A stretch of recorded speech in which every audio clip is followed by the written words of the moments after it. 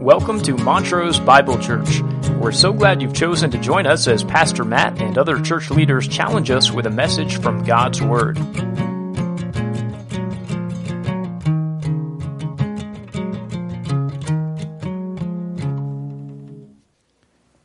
This morning we continue our sermon series from the book of Matthew, having arrived at what may well be the climactic moment in all the Gospels. That conversation in Caesarea Philippi, when Jesus turned to his disciples and asked, "Who do people say that I am?" And more importantly, "What say you?" It's a question every one of us will have to answer. One that Peter came to acknowledge once and for all. Finally, after everything they had heard, everything they had seen, after considering all of the miracles and all of the debates, God removed the blinders from their eyes, allowing the apostles to acknowledge, "You are the Christ, the Son of the living God." Peter acknowledged it, and by way of his proclamation, so too did the disciples. Yes, Jesus is the Christ. But professing believers throughout the ages are still left to wonder, just what exactly does that mean? I mean, those following Jesus in the first century assumed that he would pursue a political agenda, rally an army of militants and overthrow their oppressors with the sword. That's what they wanted, and that's what they expected. And if we fast forward 2,000 years, we find that our wants and expectations are still obscuring the truth today. We may not see him as a politician or a combatant as they did in ancient Israel, but we are not without our own theories, our own concepts, our own versions of Jesus as the Christ. Most people in modern Christendom, I think, follow Jesus like they shop for a new car. They carefully peruse the showroom, pick out a model that fits their needs, order the color that reflects their style, add options that make life more convenient, all while trying to pay the cheapest possible price. But as one theologian put it, Jesus is not customizable. He has not left himself open to interpretation, adaptation, innovation, or alteration. He has revealed himself clearly through his word, and we have no right to personalize him. And yet, still we are molding Jesus into our own image. The danger now, he says, is when we gather in our church buildings to sing, lift our hands in worship, we may not actually be worshiping the Jesus of the Bible. Instead, we may be worshiping some lofty version of ourselves. As the true biblical Christ gets further and farther from view, the question may not be as simple as, is Jesus the Christ? But rather, what kind of Christ do you proclaim him to be? Turn with me, if you will, to Matthew chapter 16. And follow along as we read God's Word together, beginning in verse 21. Matthew chapter 16, verse 21. From that time, Jesus began to show his disciples that he must go to Jerusalem and suffer many things from the elders and chief priests and scribes, and be killed and be raised up on the third day. Peter took him aside and began to rebuke him, saying, "God forbid it, Lord. This shall never happen to you." But he turned and said to Peter, "Get behind me, Satan. You are a stumbling block to me, for you are not setting your mind on God's interests, but man's." Then Jesus said to his disciples, "If anyone wishes to come after me, he must deny himself and take up his cross and follow me. For whoever wishes to save his life will lose it. But whoever loses his life for my sake will find it. For what will it profit a man if he gains the whole world and forfeits his soul? Or what will a man give in exchange for his soul? For the Son of Man is going to come in the glory of his Father with his angels, and will then repay every man according to his deeds. Truly, I say to you, there are some of those who are standing here who will not taste death until they see the Son of Man coming in his kingdom.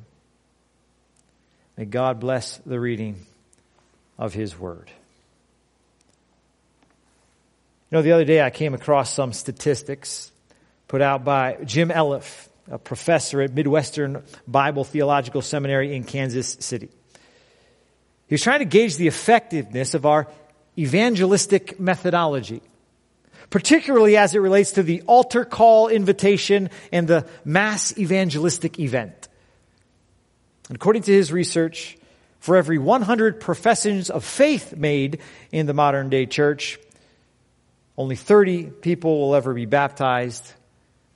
Only 10 of them will ever show up to worship on a given Sunday, and only 4 will be part of church life throughout the week.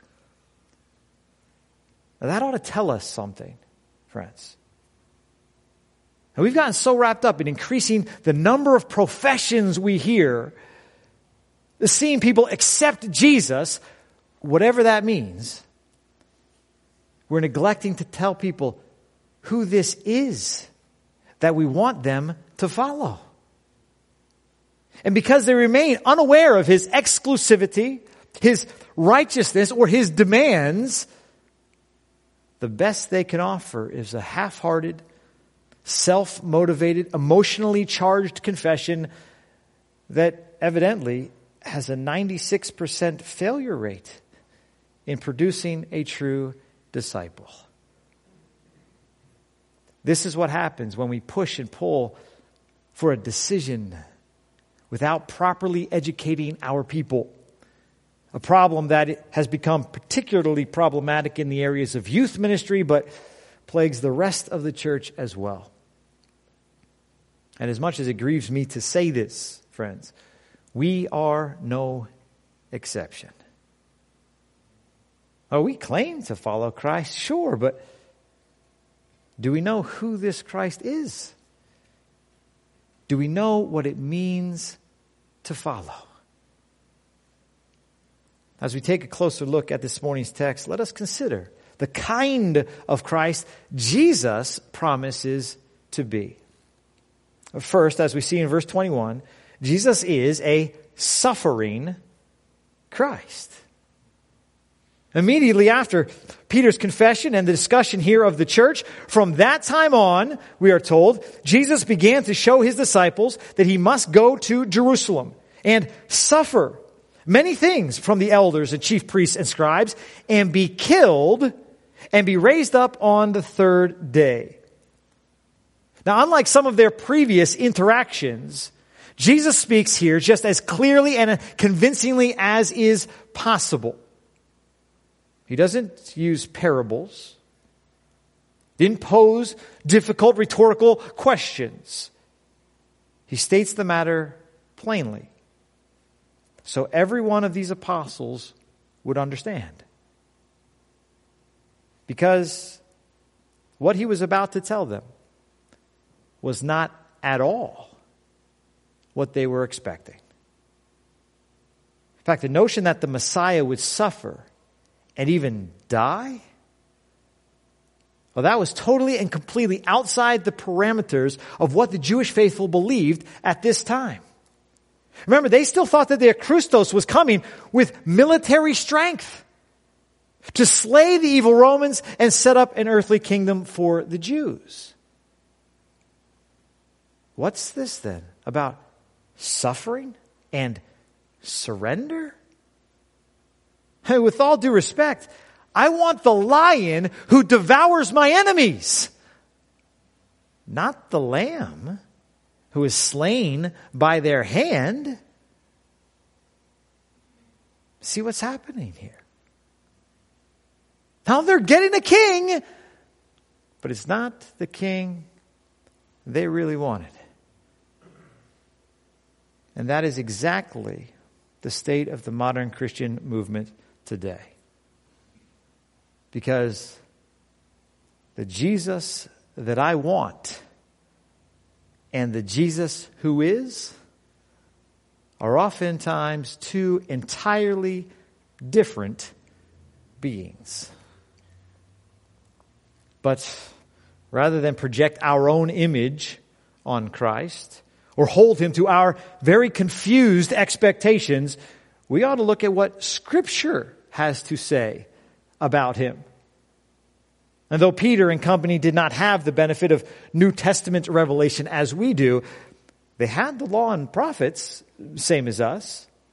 And they should have remembered the words of Isaiah 53, telling them that their Messiah would be despised and forsaken of men, a man of sorrows and acquainted with grief, that he would be like one from whom men hide their face. He would be despised, and we did not esteem him. Surely our griefs he himself would bear, and our sorrows he would carry. Yet we ourselves esteemed him stricken, smitten of God, and afflicted. He was pierced through for our transgressions. He was crushed for our iniquities. The chastening for our well-being fell upon him, and by his scourging we will be healed. All of us like sheep have gone astray. Each of us has turned to his own way, but the Lord has caused the iniquity of us all to fall on him. He was oppressed. He was afflicted. Yet he did not open his mouth. Like a lamb that is led to slaughter and like a sheep that is silent before its shearers, so he did not open his mouth. The Lord was pleased to crush him. We'll read later on in verse 10. And he poured himself out unto death, as we see in verse 12.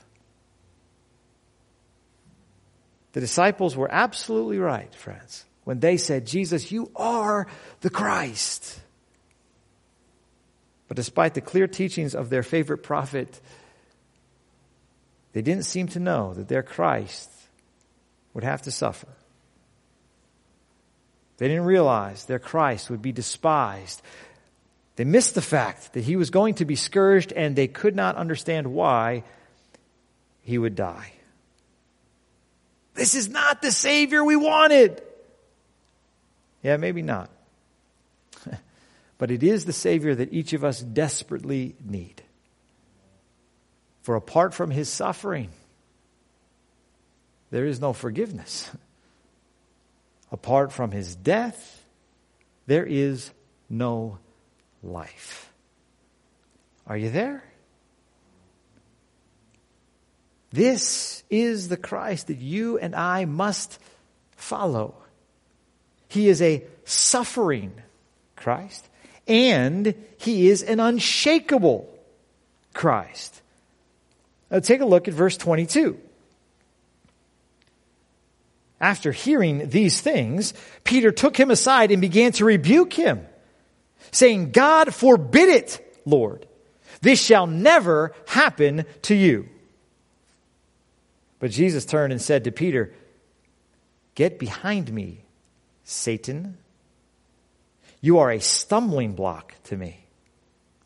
For you are not setting your mind on God's interest, but on man's.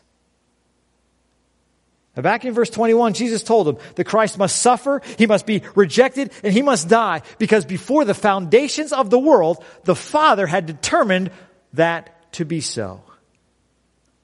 And though it would be very unpleasant for Jesus, he was willing to submit himself entirely to that command,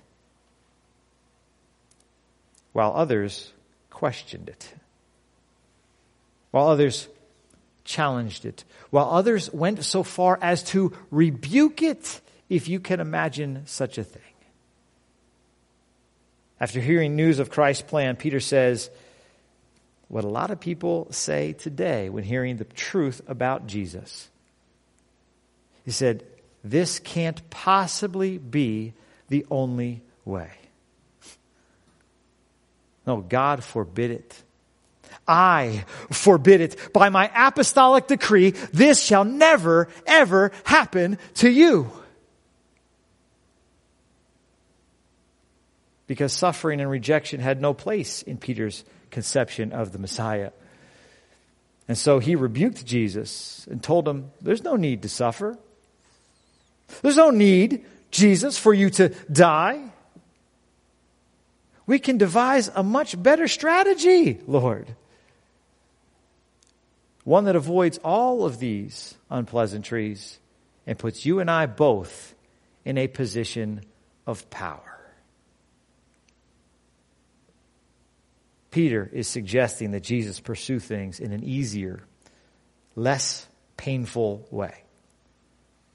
But upon hearing that proposal, Jesus says to him these words, "Get behind me, Satan." Because Peter's attempt to dissuade Jesus from going to the cross held in it the same temptation that Satan gave at the outset of Christ's public ministry. You may recall their interaction from Matthew chapter 4, where the devil took Jesus to a very high mountain and showed him all the kingdoms of the world and their glory. Satan said to him, "All these things I will give to you if you fall down and worship me." And look out for yourself here.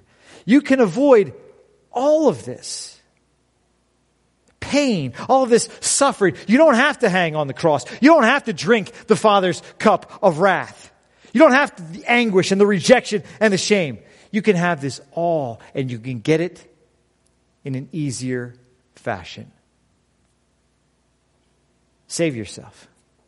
Take the shortcut. No one ever has to know. Then Jesus said to him in verse 10, "Go, Satan, get away. I will not bow down to another, for it is written, you shall worship the Lord your God and serve him only." The heart of this temptation, and the one that Peter offered in this morning's text, was the acquisition of a throne without the experience of pain and suffering. And yet Jesus was so completely sold out to his purpose, he was willing to endure all of that in order to accomplish the will of his Father. A will that could not be realized any other way. "For I have come down from heaven," Jesus said in John chapter 6, "not to do my own will, but the will of him who sent me. And this is the will of him who sent me, that of all he has given me I lose nothing, but raise it up on the last day. For this is the will of my Father, that everyone who beholds the Son and believes in him will have eternal life, and I myself will raise him up on the last day." You see, Christ understands that as hard as it may be, suffering and death are God's will for him. That's why he set his face like flint toward Jerusalem, as we're told by the prophet Isaiah. Because he knows he cannot raise up the saints lest he die and rise again himself. All throughout his ministry, Jesus has been pressured to conform. Satan pressured him to cut corners. The religious leaders pressured him to fall in line. The disciples pressured him to do it some other way. To save himself, prolong his ministry, fight back against the opposition. If you walk with Christ long enough, you will be pressured to conform in one way or another as well.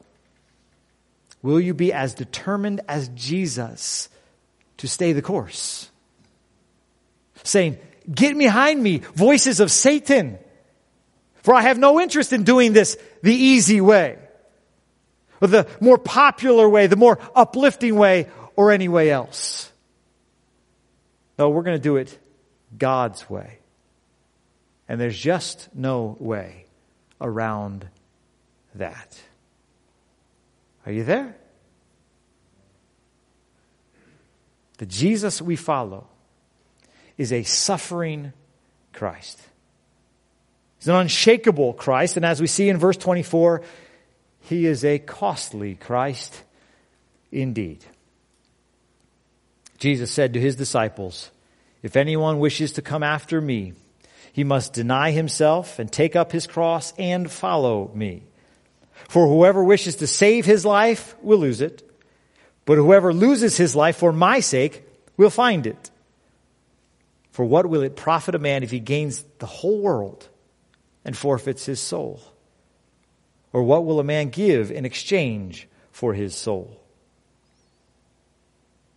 Seems to me that in declaring our passion for lost people, we have distilled the gospel down to the simplest, easiest, least offensive form possible.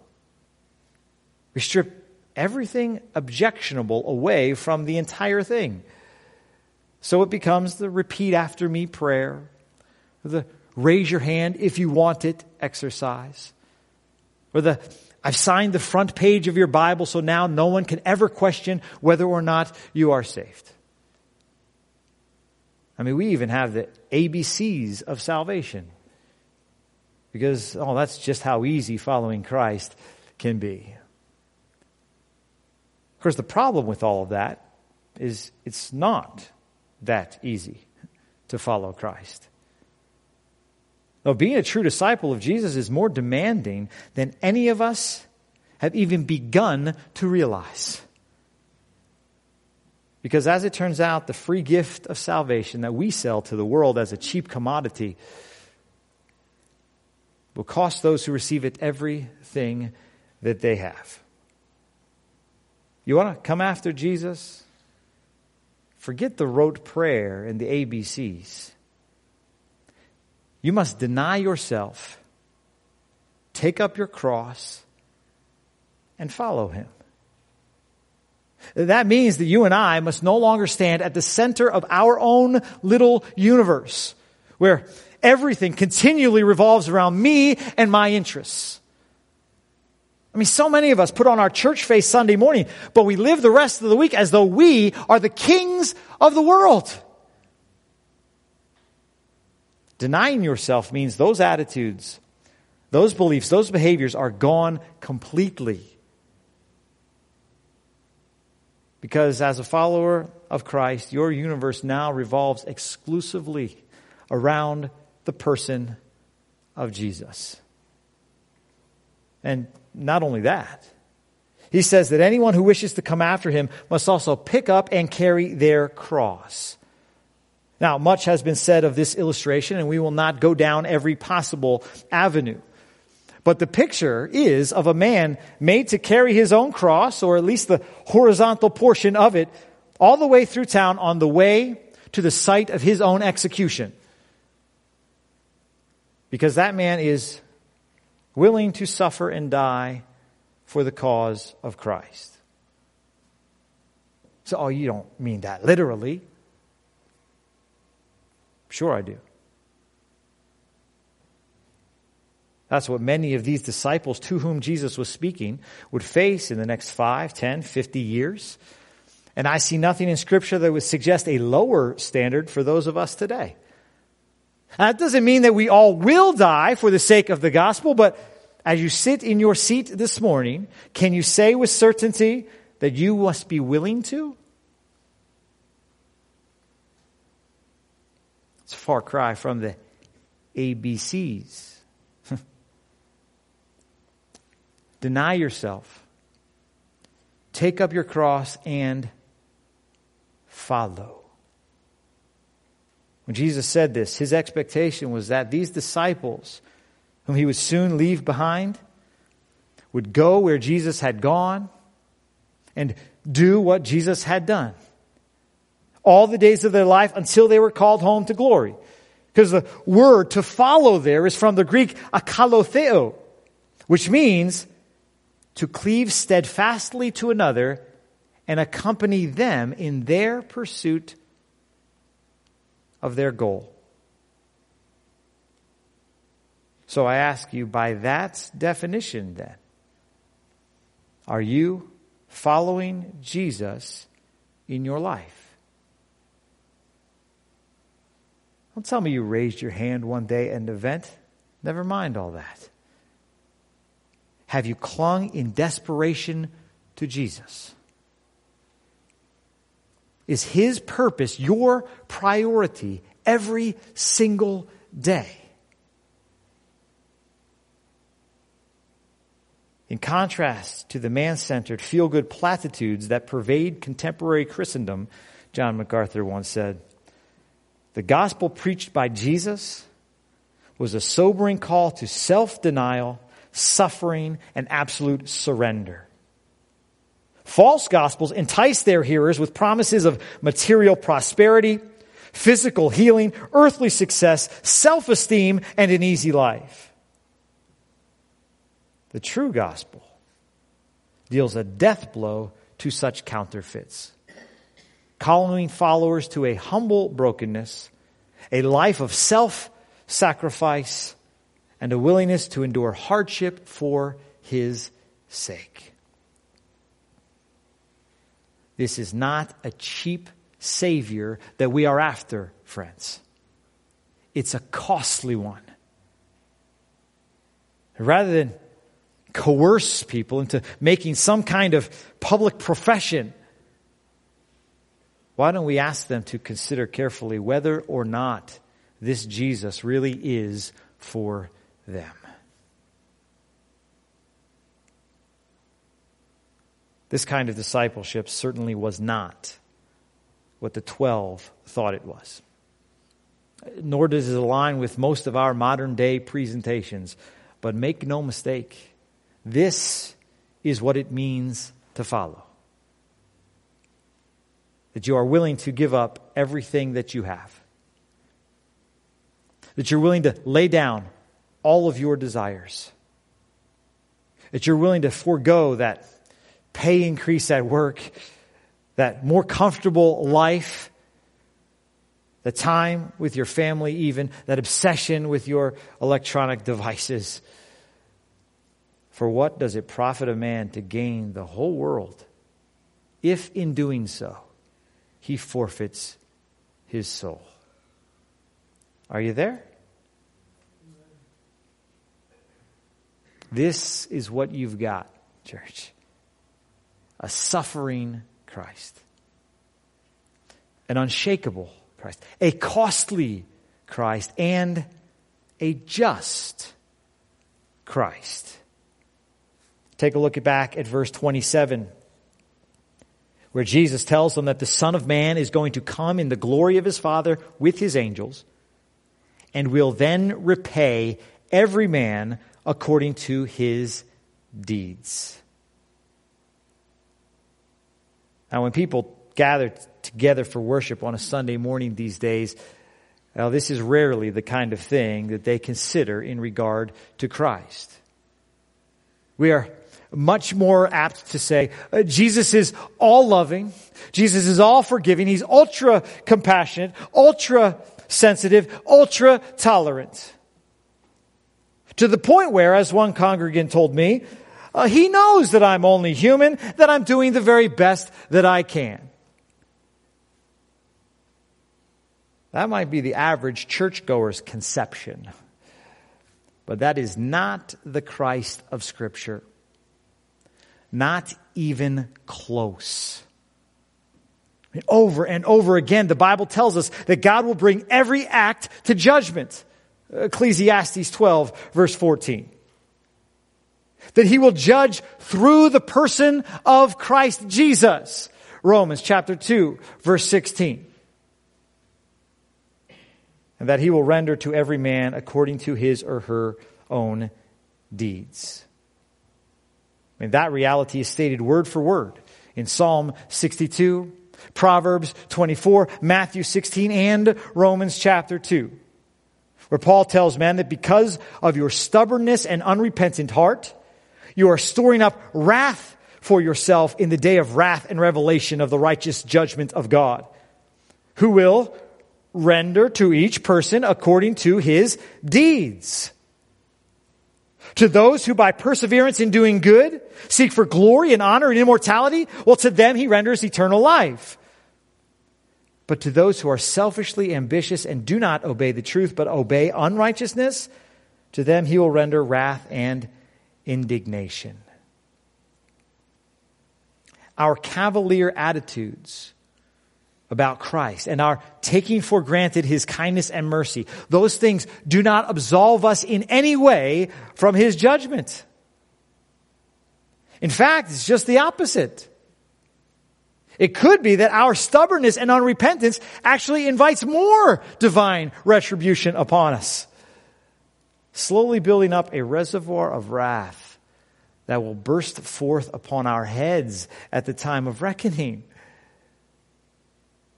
Isn't that what we're told here?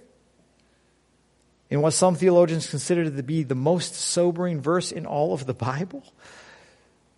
That every day we go without repentance, we are depositing future wrath into our judgment account?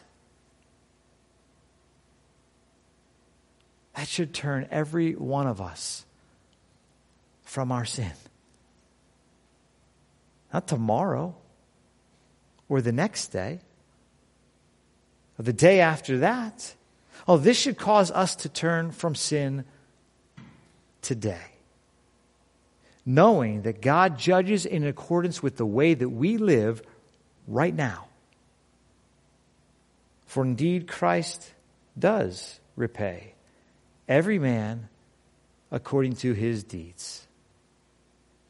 Whether we read those words in the Psalms of David, the wisdom of Solomon, or the prophecies of Hosea, whether we see them in the teachings of Jesus, the epistles of Paul, or the book of Revelation, this principle of exact retribution is one that we must come to terms with if we're going to rightly appreciate the person of Christ.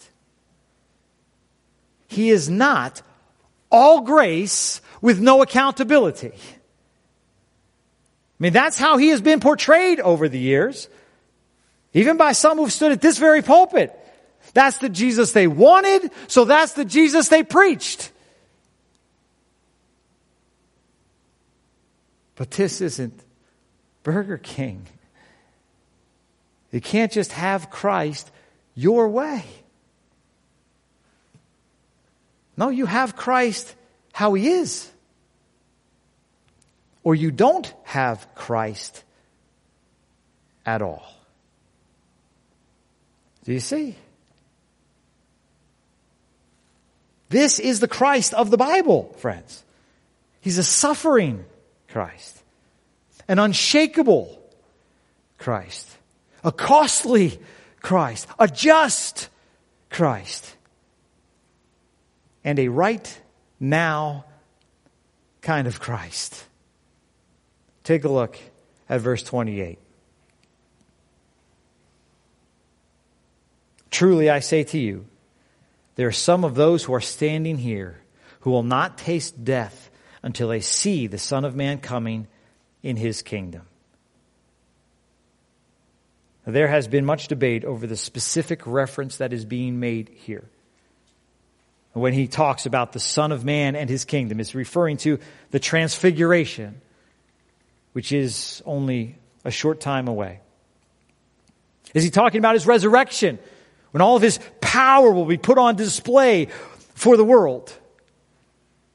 Or is he talking about the destruction of the temple, which would occur some 40 years still into their future? We can discuss that issue offline if it is of particular interest to you, but I'm not sure the event itself was Jesus' point. See, he's speaking to a group of Jews who've been looking for the Messiah for countless generations. They have been 400 years without a prophet. They're wondering, are you really the expected one? Or do we have a while to wait yet until that one comes? And to that group, Jesus says, listen, the kingdom of God is happening. And it's happening now. Whether you like it or not, the time to get on board with the cause of Christ is not tomorrow. It's not the next day. It's not 5 years down the road. The time for Jesus is right here and right now. It's not some far-off thing like the Israelites believed it to be. It's not just in the distant future as we would want to believe. We're talking about eternity here, friends, which by very definition begins in this moment. And then it continues in every moment hereafter. It's time. Friends, it's time.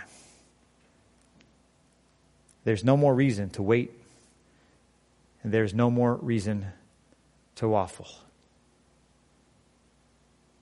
This is who Jesus is. He's a suffering Christ, an unshakable Christ, a costly Christ, a just Christ, and a right now Christ. And if you follow that Christ, the true, biblical, historical Jesus, then his sacrifice is credited to you. See, as much as we think that we're going to lose all this stuff in pursuit of our Savior, well, friends, all that is nothing compared to the surpassing value of knowing Christ Jesus as Lord. The one for whom I am willing to lose all things and consider them rubbish, that I may gain Christ and be found in him. Friends, I promise you, following Jesus is worth it. Every challenge, every heartache, every persecution, I promise you it's worth it. But you can't take my word for a thing like this. No, a thing like this can only be revealed to you by God himself. And so as we pray, let us examine our hearts and our lives, that we would come to appreciate the Christ and commit once again to follow him. Heavenly Father, we acknowledge that we have crafted you oftentimes in our own image, and we repent of such a thing. Lord, you are who you are. You are who Scripture says you are. You are exactly the God that we need you to be. Help remove the blinders from our eyes that we might see you just exactly as you are. Lord, that we might see your Son, not trying to be those things that we hope or put our expectations on him, and certainly not to distill him down to the lowest common denominator as we seem to have done in modern Christendom. Lord, may those things never be. I just want to see the truth, because I know the truth will set us free. Free from lies, free from deceit, free from error, free from the trappings of this world. We just want to see the truth, Lord. But we know that you have to reveal it to us. So I pray that that work would be happening right now in the hearts of those sitting here, the hearts of others who will hear this later. Lord, that you would be working and affecting their innermost portion. That we might see you.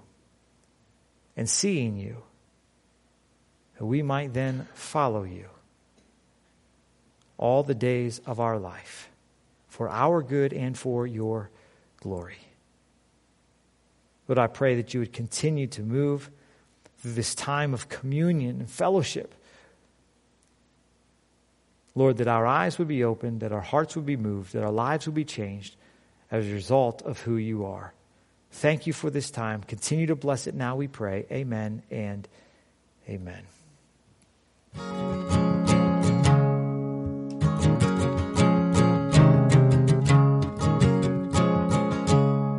Thank you for joining us. I trust you've been blessed by the study of God's Word. For more information about Montrose Bible Church, visit our website, montrosebiblechurch.org.